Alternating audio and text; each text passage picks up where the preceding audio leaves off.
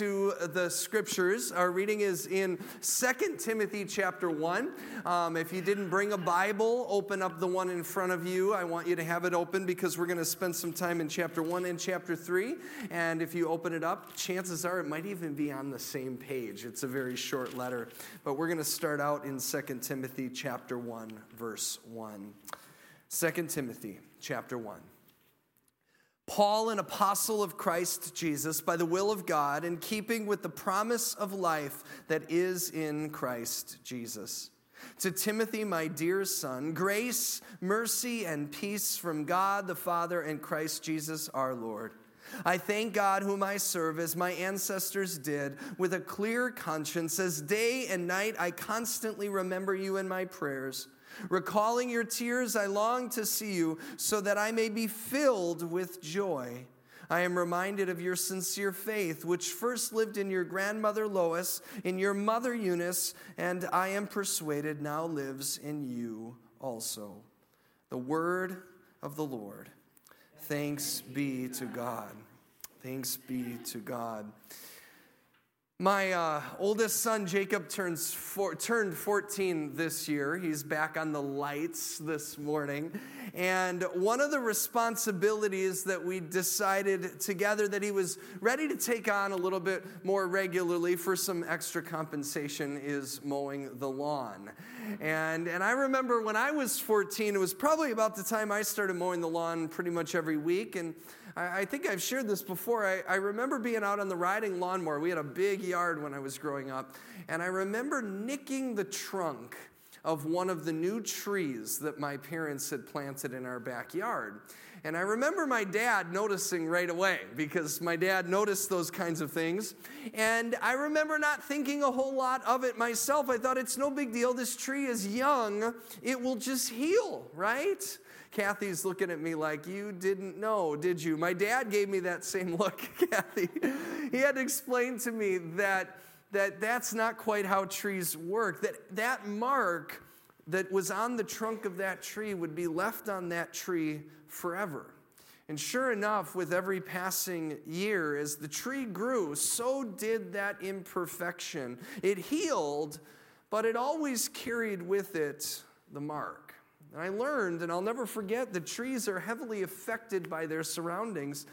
And that led me on a journey this week. I want to geek out with you for just a minute here. I did a lot of reading this week about a professor of forest ecology at the University of British Columbia. Her name is Suzanne Simard, and she grew up in the old, dense forests of the Canadian Northwoods.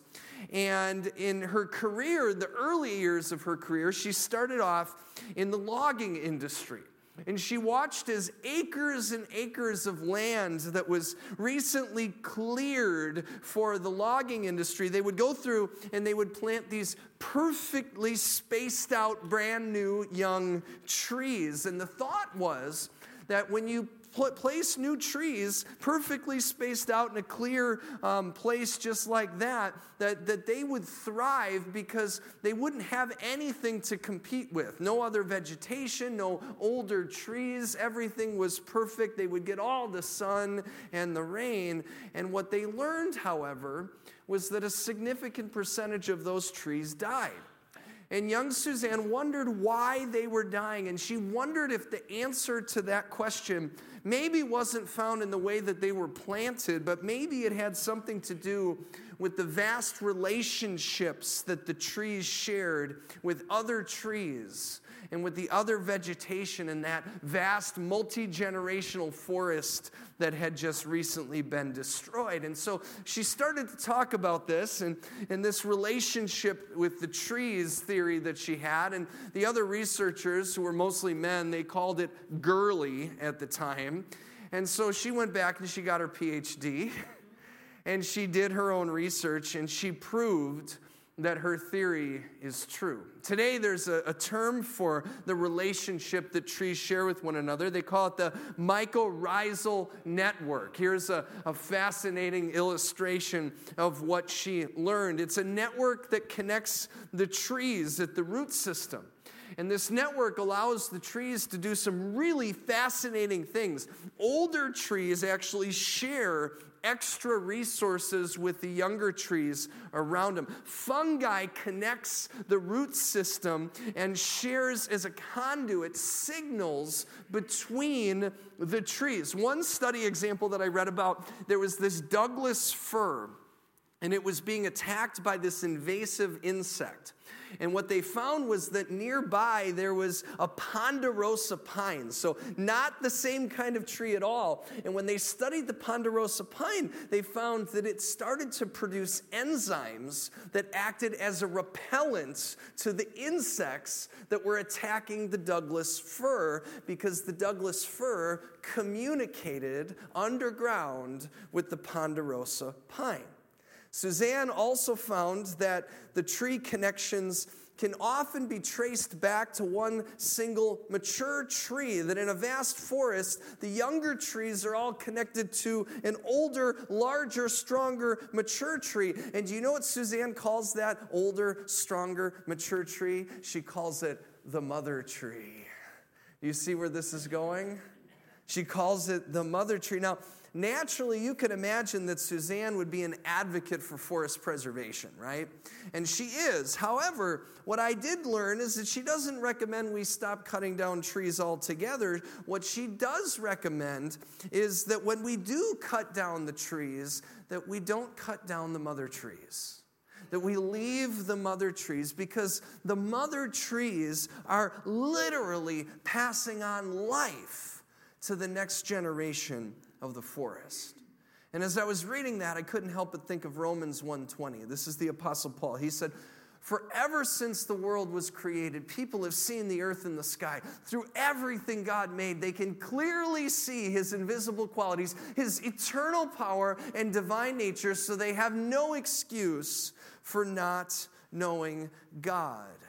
See, the way in which God made everything work together, it's not only found in God's word, but it's also found in the earth, in the sky, and in the trees. You've heard the saying, right, that we're the sum of our relationships. Have you ever heard that before? It's not completely true. Maybe life isn't quite that simple, but it is true to a large extent. We can't deny the reality that the people around us, like the trees, leave marks on our lives for better or for worse. And today in our reading, we're going to see this play out. We're going to see it play out in the life of a young man named Timothy, expressed through a letter that was written to him by the Apostle Paul, a man who has become a father to him, but also who has become a mother tree to him, even though they're not even technically related. And he outlines in this letter segments of the microcausal network that influenced and passed down faith to Timothy and nurtured him in it. Here's the setting. Timothy is a young man at the point that this is written, and he's the son of a Greek father and a Jewish mother. One was a Douglas fir and the other was a ponderosa pine, so we want to kind of take it that way. Timothy's father was Greek, and so we have no background to suggest he had any connection to the Judeo-Christian God, but his mother did, and so did his grandmother. They were Jewish. And so they taught their son and their grandson about the one true God from whom we all come from whom everything comes from. They taught him the scriptures, the Old Testament law. And then when Timothy was a young man, he met Paul, who was the author of this letter. And Paul became a father-like mentor to Timothy, and he writes this second letter to him just before he dies. These are the dying words of a father to his young son that he cares deeply about. And he begins in the first chapter, what we just read a few minutes ago, by saying, "To Timothy, my dear son, grace, mercy, and peace from God the Father and Christ Jesus our Lord. I thank God, whom I serve, as my ancestors did, with a clear conscience, as day and night I constantly remember you in my prayers." Paul himself comes to Timothy with the nutrients of faith that have been passed down to him through the generations around and before him. And he says to young Timothy, "Recalling your tears I long to see you so that I may be filled with joy. Now again, I remind you that Timothy is called by Paul a son, even though legally that isn't the relationship that they have, and yet it is essentially the relationship they have now. Paul remembers Timothy's tears. And when you share tears with someone else, there is a depth of joy that comes when you have been separated and you are reunited. I illustrated it this way a number of years ago. Last time I preached on this passage, I shared this picture. I Googled the saddest picture I could find, and that's what I found. If that was your little girl, your daughter, or your granddaughter, your niece, your child, if that was your child, she was standing right here, would you not knock over anyone to get to her and to embrace her? Maybe you have an older child that went away to college, right? I don't think it's any different necessarily.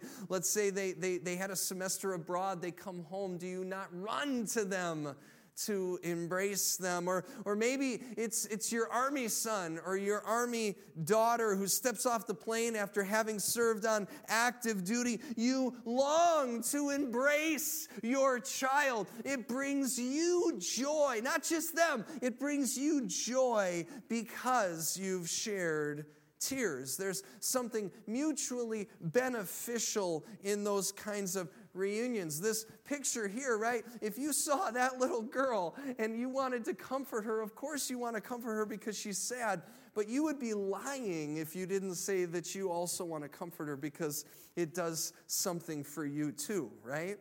I think about it, I've got 5 kids and 4 are boys. 1 is a girl. Girls are a little bit different, right? They get away with a little bit more. And I'll tell you a little secret. Our 5-year-old daughter, Sophie, she's afraid of thunderstorms. And that's not the secret. Actually, what the secret is this week she received a character award, and it was fearless. Here's a picture my wife took. She got the Fearless Award at the end of the school year, and she is fearless. If you've ever met Sophie, Gary's met Sophie, and he's laughing. She is fearless, and so my secret is that I love thunderstorms because they're like the only thing that she's afraid of. And I don't love them because I love that she gets afraid, but I do love the fact that when there's a thunderstorm, even if it's in the middle of the night, she will wake up, she will find my wife and I, and we will have to embrace her. And you know the secret? I kind of love it. I love the opportunity. You could even say that it brings me joy. Might embarrass him, but I felt the same way about my 14-year-old Jacob this week. He went on his first overnight trip with his 8th grade class without his parents. And when he came home, I felt the same way. Examples of how Paul feels about Timothy. And whether you are a parent or not, Paul wasn't a parent, and yet we all have people in our lives that we probably feel that way about. And that's how he feels about Timothy. And then he says this in verse 5. He says, I am reminded of your sincere faith, which first lived in your grandmother Lois and then in your mother Eunice, and I am persuaded now lives in you also. What I see in that verse is a whole bunch of mother trees. You've got grandmother Lois, you've got the mother Eunice, and then he calls them out by name as those who have passed along the nutrients of faith to Timothy through this vast network that has connected them together. They've fostered a faith that then Paul became the mother tree for, and he received from his ancestors and then passed along to Timothy. Now, remember, on this side of eternity, Paul's days are numbered. These are dying words that he's sharing with this young man that he deeply loves. And so if we jump to chapter 3, he says this. He says, as for you, continue in what you have learned and become convinced of, because you know those from whom you learned it. Friends, this is the reason why so many churches like to, it's kind of cliche to use these verses on Mother's Day. This is the reason why. The reason that Timothy believes what he believes, the reason that he's the man that he is today is not because he has been instructed in this some kind of sterile religion that's been perfectly planted in his life and perfectly spaced out rows on a clear and weeded field. It turns out trees don't thrive the best in that environment, and neither do we. If you walk into church and everybody's wearing a tuxedo every day, you might wonder if you belong, don't you? Because the truth is, we don't look as cleaned up in real life as we might look when we walk in on a day like today. Trees don't thrive in a perfect environment, and neither do we. And the reason that Timothy has a strong faith is because God placed Timothy in a forest of specific people at specific times, in specific places, so that he could become convinced of what he has learned. Continue in what you have learned and become convinced of, because you know those from whom you learned it. In other words, he saw his faith lived out. He saw faith alive. Timothy believes in Jesus. He has hope for the future. He sees God in everything because he saw it lived out in his grandma, Lois, and in his mother, Eunice, and in the Apostle Paul, this father to him. I've shared several times before. It's just actually maybe a month and a half ago, I shared a different perspective on this, that my own grandmother, she was the one that was really the most devout in her faith when I was growing up. I found a couple of pictures of her and me. Wasn't I an adorable baby? Maybe not as cute as the little girl, but there she is. And wasn't that adorable wallpaper there in her kitchen? I remember that wallpaper. So anyway, that's my grandma. And then up there, that was at my baptism. That's St. Raymond's Catholic Church in Mount Prospect, Illinois. Same church that my mother was married in, my mother and father. Same church that my grandfather's funeral was in. Same church that I was baptized in. Same church that my grandmother was buried in as well. She was, of all the people in my extended family, the one who was the most devout in her faith growing up. But she also struggled. A lot of that came with the reality that she had 5 kids. And I remember when Alyssa and I found out, you know if you've been around for a while, we've got a 20-ish month old who came as a surprise to us. He was a wonderful surprise, wonderful surprise to us, but I would be lying if I didn't tell you that we were a little bit nervous about adding child number 5. And so I called my aunt at one point, and I was talking to her about being nervous, about being a parent of 5 children and being overwhelmed. And she said to me, well, your grandma had 5 kids, and she survived. She didn't go crazy. You'll be fine. Which leads me to show you the next picture of my grandma. That is just a few years before she died. And then, of course, I think I have another picture in there, too. If you look back in the corner, you got that dude in the red checking her out. I don't know what that's all about. That makes me a little bit uncomfortable, but needless to say, my aunt's comments that I won't go crazy was less than comforting when I thought about who my grandma really was. But seriously, my grandmother, she lost her husband when her youngest child, my aunt, I think she was only 12 years old. My mom was barely an adult at the time. She had to walk with my grandpa down the long road that he faced colon cancer, and he lost his battle. He was only in his 50s. She took on a lot. She was strong. She was fearless, like my own daughter. But she was also stubborn. Sometimes she drank too much. She wasn't perfect, but she really did believe. And of all those things that stuck with me, maybe even more now the older I get, and I realize that in my life, I'm not perfect either. And so this time I read this passage, and it made me wonder if Timothy's grandma Lois was like my grandma Gladstone. A mix of tears and joy. I wonder what it was like for her to lose her husband. I wonder if she had to quit smoking like my grandma had to quit smoking. I wonder if Lois's last years of her life were significantly altered by a stroke, the way my grandmother's last years of life were altered. I wonder if the faith that Timothy saw in his grandmother and in his mother and in the Apostle Paul was actually less about their strength and more about God's grace in their weakness.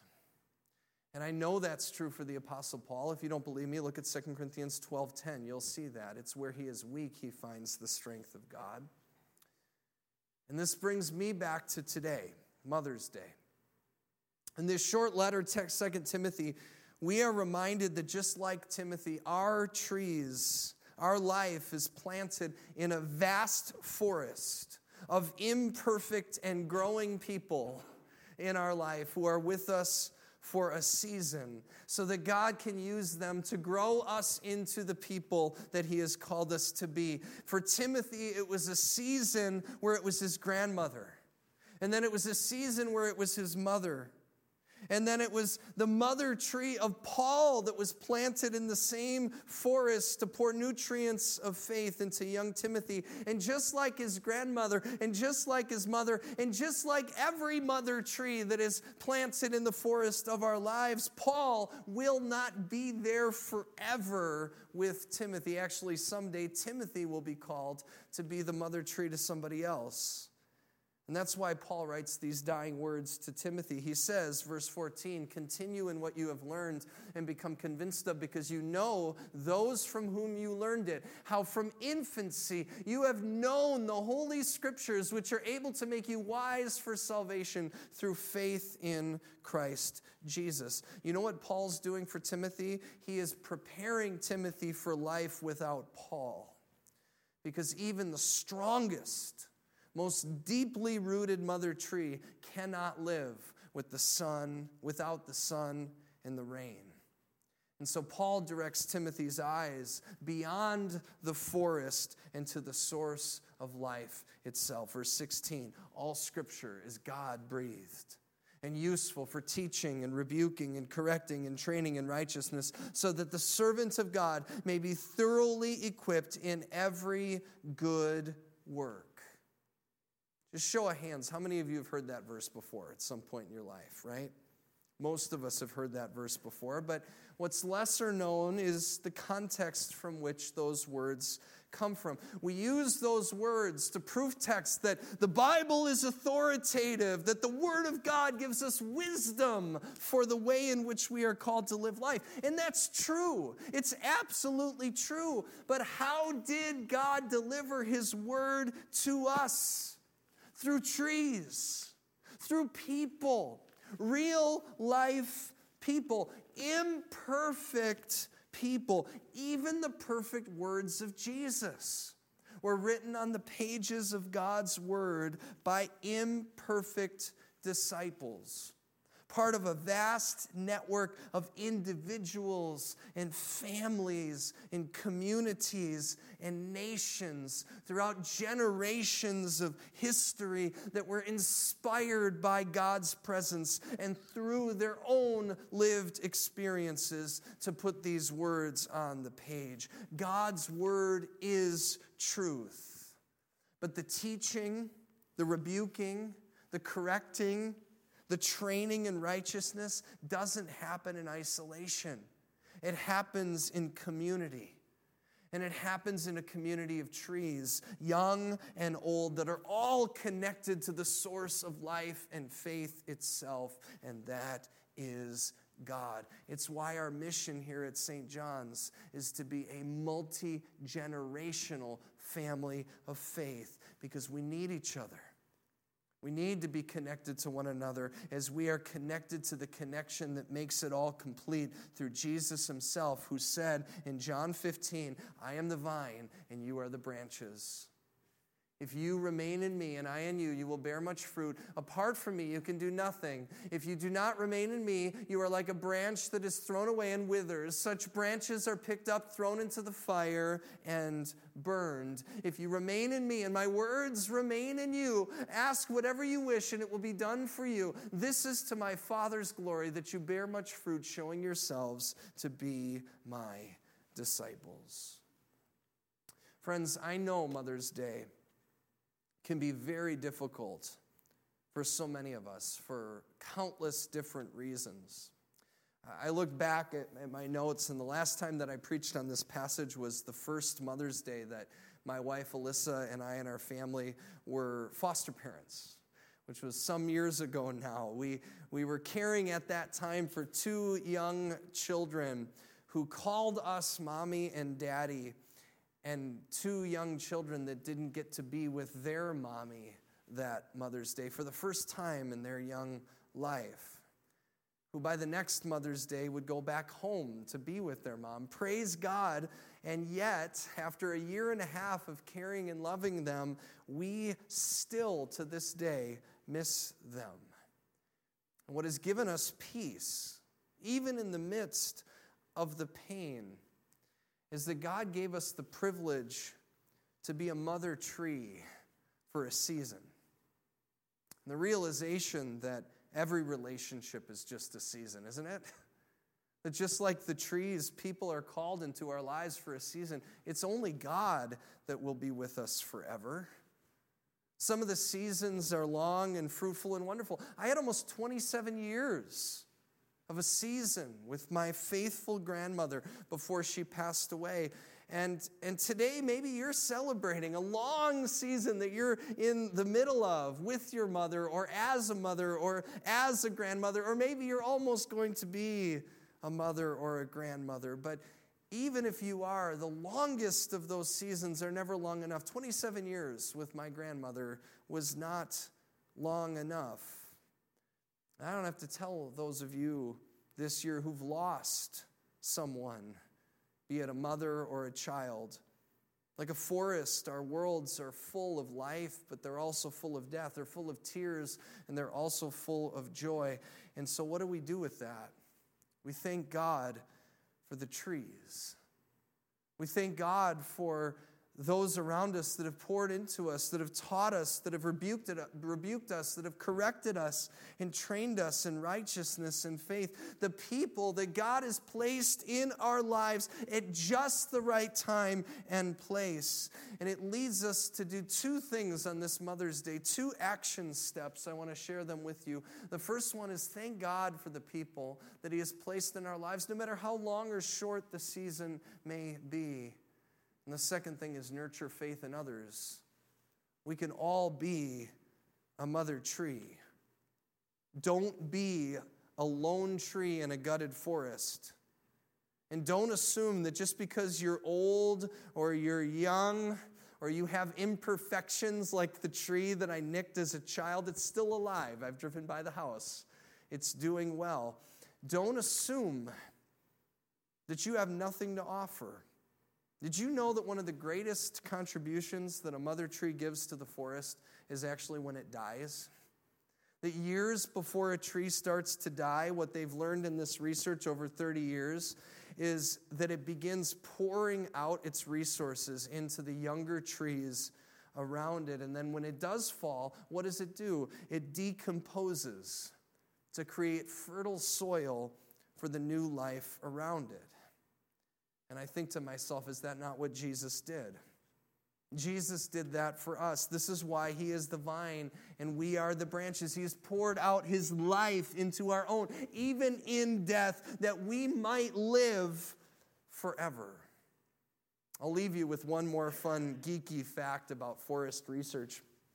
One of the articles I read, Suzanne Simard's research became deeply personal to her. It was a couple of years ago now. She was diagnosed with cancer.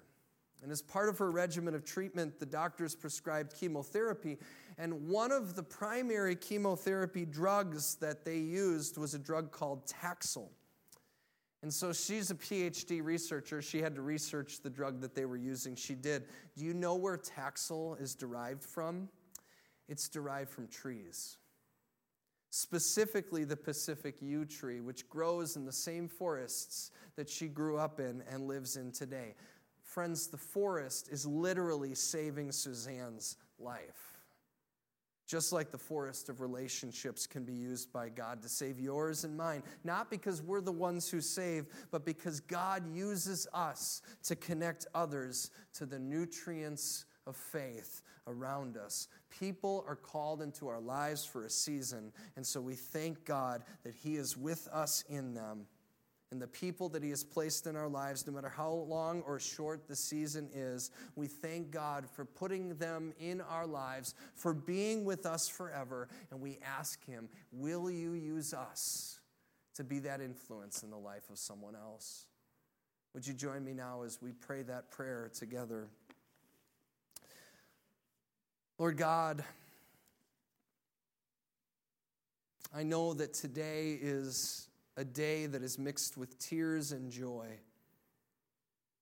We come before you, we give thanks for the forest, for the mothers who gave us life and brought us into this world, for the women and men who God used to shape and nurture us, especially in our faith in you. People are called into our lives for a season, and so we thank you, God, for the long seasons, and we anticipate that the seasons to come will be fruitful in the people that you place in our forest of life, and we grieve in the seasons that have been far too short.